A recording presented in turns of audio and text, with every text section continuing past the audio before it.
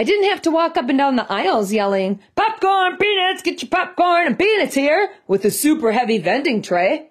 But it might have been more fun. A good story takes us on a journey. It reminds us of where we've been and shows us where we could go. A good story makes us feel and inspires us to act. Welcome to the Good Story Podcast, where everyday stories that make you laugh, cry, or feel slightly uncomfortable will leave you inspired, as Kirsten King tells true stories and teaches truth.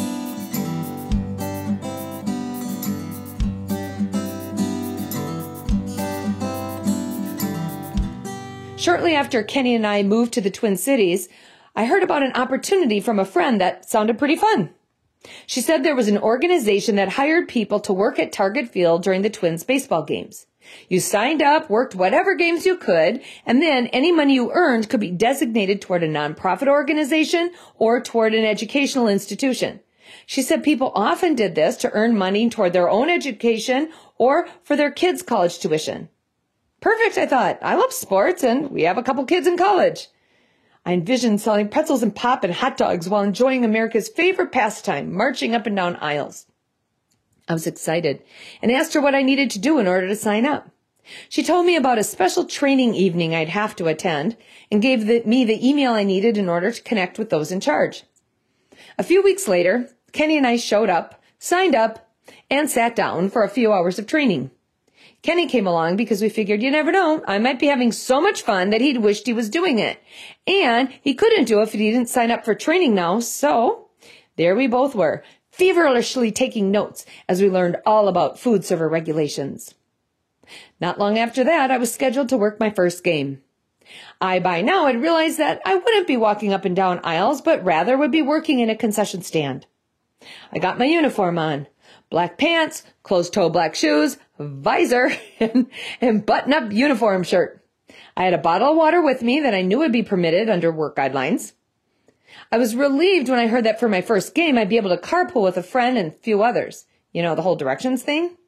We all piled into somebody's van. We drove to one of the suggested parking areas, walked to the workers' entrance at Target Field. Once we made our way through security, we started dividing up among the various concession stands. Now, before I continue with my story, I want to be certain that you don't get the wrong idea about the food available at Target Field. Let me tell you, our sponsored stand is not all there is. Like, if you want, you can get walleye and poke bowls and smoked beef sandwiches, or you could get chicken shawarma or steak sandwiches from Murray's. You could find a Tennessee hot chicken sandwich or a Cuban sandwich. And if you wanted, you could finish your meal with an amazingly delicious frozen hot chocolate. You could.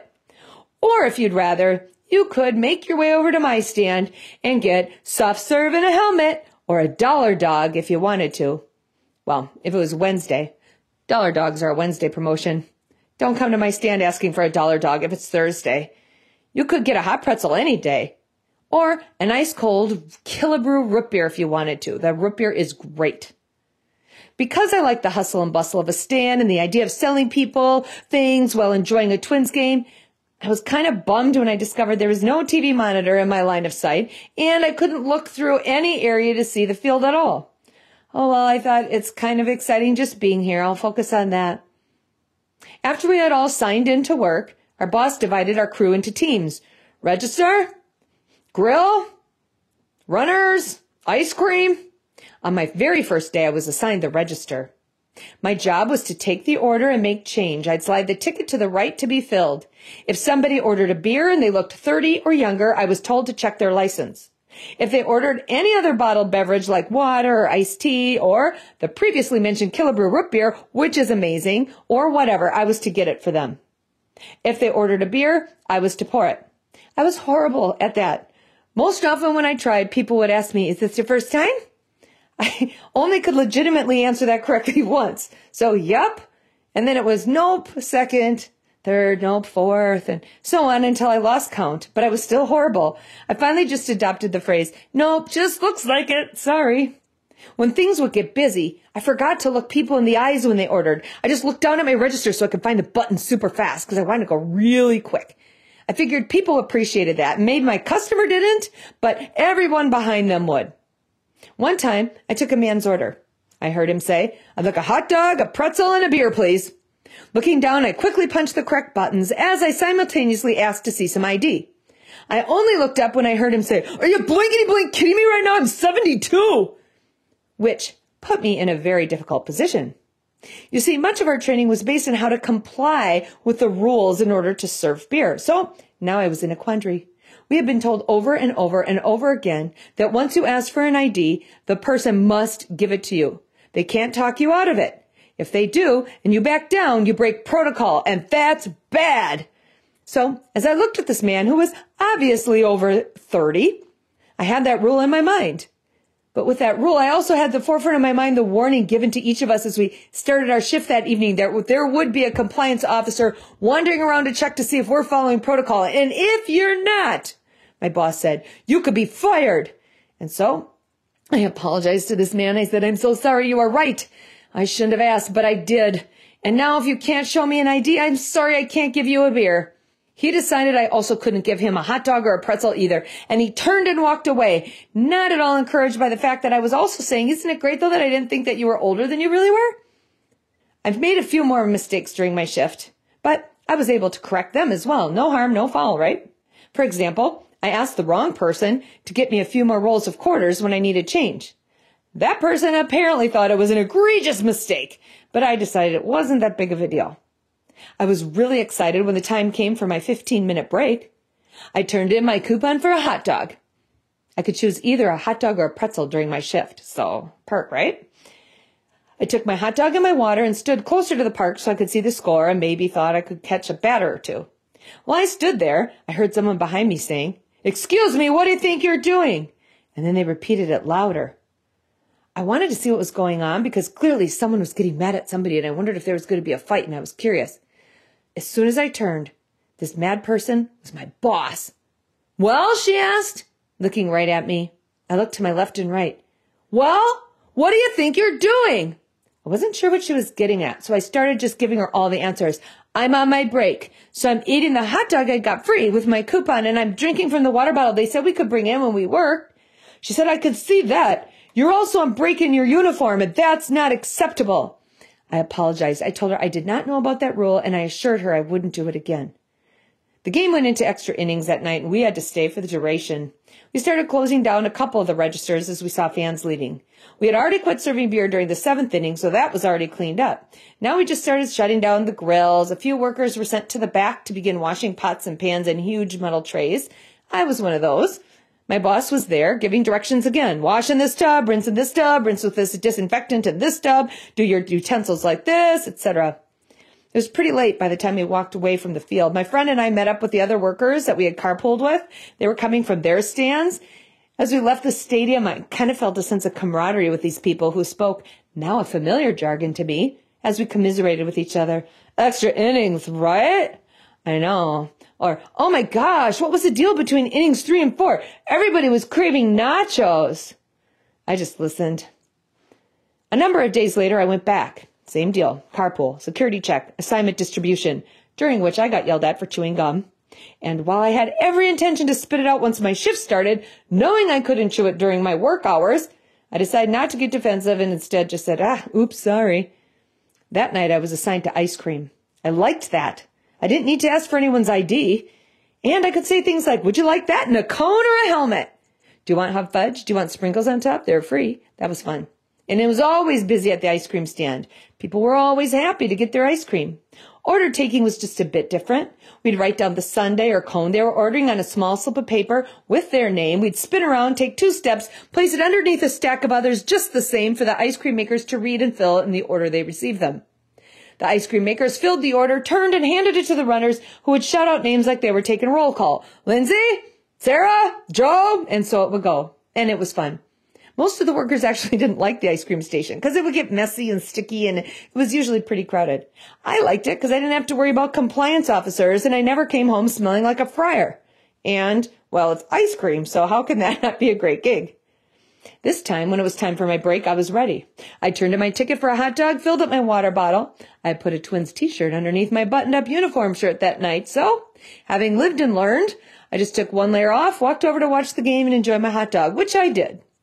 until I started walking back to the stand and ran into my boss. "What do you think you're doing?" she said. I'm like, oh man, again? So again, I answer thoroughly, "I'm just finishing my break and I'm heading back to the stand." "Why don't you have your uniform on?" I was like, well, because last time you told me not to wear it when I was on break, so I took it off. "No, what I said was, you're on a break in your uniform. That's not acceptable." I argued just a bit this time. "Yeah, so I thought if I took my uniform off, that would solve that." She replied, "Oh, you did you? Well, it didn't. Next time break where everyone else is breaking." To be honest, I didn't even know what anybody else was doing. I never had seen somebody breaking anywhere. I had wondered where everyone would go, so I asked her, "Could you please tell me where that is?" She rolled her eyes and said, "You cannot tell me you did not notice the chair before. The chair by the dish tubs?" Guilty. She was right. I had seen that chair. I thought it was for someone who had issues with standing a long time while they were doing dishes. The chair was a very small, foldable, tripod camo camping stool. It was set up by a big box full of cans of nacho cheese. Apparently, when people would break, they would sit either on that box or on that chair by the dish tubs to eat their hot dogs with their uniforms on until it was time to get back out front and start taking orders again. I tried it once after that, but I didn't like being that close to the dirty dishes and splashing water. So instead, I opted to eat my hot dog quickly while walking to the bathrooms, where I then would sit and stall in the bathroom stall until my 15 minutes was up. Someone asked me, "Why on earth would you choose that over a break chair?" I had to think about it for a minute, but I realized it was because I knew for sure that was the one place I would not hear my boss ask me, "What do you think you're doing?" Another time I was taking orders and again looking at my register instead of the customers. I heard someone say, "We'd like 4 hot dogs, 2 bottled waters, and 2 iced teas, please." I was ringing them up and then heard, "Kirsten?" I looked up and saw 2 women I recognized. 2 women that I actually hadn't seen since we moved back to the area. I wrongly assumed they were surprised to see that I'd moved back. Instead, I found out they were surprised to see me working concessions. They looked almost apologetic as I filled their order. They paid me, and one of them said kind of haltingly, "Just keep the change," as they walked away slowly and looked at me with a little bit of pity. I laughed a little and noticed my coworker eyeing my tip and looking at me with a little bit of jealousy. Just depends on which side of the register you're on, doesn't it? I could go on and on with more snippets, but I'm going to end with this one. I've been coming home day after day after day with all these crazy stories about my boss and the coworkers and all, but I felt like they just weren't doing it justice. So Kenny decided he needed to come just once to experience this for himself. So he did. We rode together. I showed him the employee entrance. We made our way up to our assigned stand. We gathered around while they handed out our job assignments. "Who wants the grill?" A couple people raised their hands. "Who wants register?" Most of the people raised their hands. I did not. Neither did Kenny, because before we got there, we decided we were going to work ice cream together. We heard, "Who wants to be a runner?" A bunch more people raised their hands. Then finally she asked, "Who wants ice cream?" We need at least 4 people to raise their hand. Because like I said, remember, people didn't like working ice cream. That's exactly how many people we had. The boss pointed to Kenny and said, "How about you?" She pointed past me and to someone else. "You," and then a person to my right, "and you," and then she looked at me. "Why didn't you sign up for register?" I responded, "Well, we already have people we need there, and I thought it would be fun to work with my husband." She looked at me and said, "Whatever, go ahead." So I headed right over to the ice cream station to start unwrapping and stacking helmets. That's what you do to prepare. I was glad Kenny could see something crabby right away, though. That was kind of fun. She came over to him moments later and welcomed him to the team. She showed him how to work the ice cream machine and pointed out that we keep the hot fudge squeeze bottles in the hot water bath so they would pour more easily as the evening went on. And then our window opened and sales started. I took orders with another worker. We wrote on our slips, put them on the counter behind us underneath the previous ones so they could fill them in the order they received them. Things were going smoothly until, well, Kenny kept forgetting to return his hot fudge squeeze bottle to the hot water bath. Rookie mistake. No judgment here. So over time, the hot fudge was getting a little tougher to squeeze out. But things kept going quickly, and instead of taking the time to analyze the situation more fully, Kenny just kept squeezing the bottle a little bit harder. Until finally, he had a helmet sundae in one hand, piled with ice cream. He shook the hot fudge bottle, shook it harder, and squeezed it even harder. The cap came off, and hot fudge sprayed everywhere. The floor was slippery and sticky. The machine was the same. It was all over his clothes. I panicked when I thought about the boss seeing the problem, but I figured Kenny can handle himself, and it'd be kind of fun to laugh together in the car on the ride home about whatever she said when he got yelled at this time. He grabbed towels as he was cleaning up. The rest of us went about our business and stayed focused. People needed helmets Sundays. That didn't change, right? So nose down. Let's go. Eventually, Kenny finished cleaning the counter and the floor and the machines. He was just about ready to get back to work when in my periphery, I noticed our boss coming. She was coming in hot with a new hot fudge bottle. It was filled and she was ready to go. My heart started racing just a bit as she walked over. She handed the bottle to Kenny and said, "Wow! I just want to commend you on the great way you handled that situation. Other people maybe would have freaked out, but you did great." And then she smiled, which was for real the very first time I saw her do it. Kenny just smiled back, shrugged his shoulders. And I kid you not right here. She then walked the 2 steps over to me and said, "I just want to make sure you're putting the orders under the previous ones and not on top." I was like, "Yep, I am." She's like, "Well, be careful because I think I saw you do it maybe wrong once, so." And she walked away.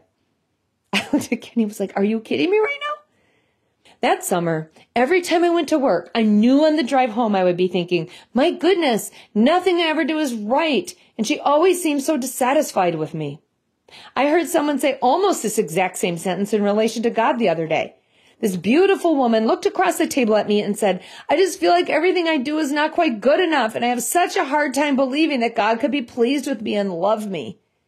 Can I say in all capital letters, false? And can I also add in parentheses, that's sort of true?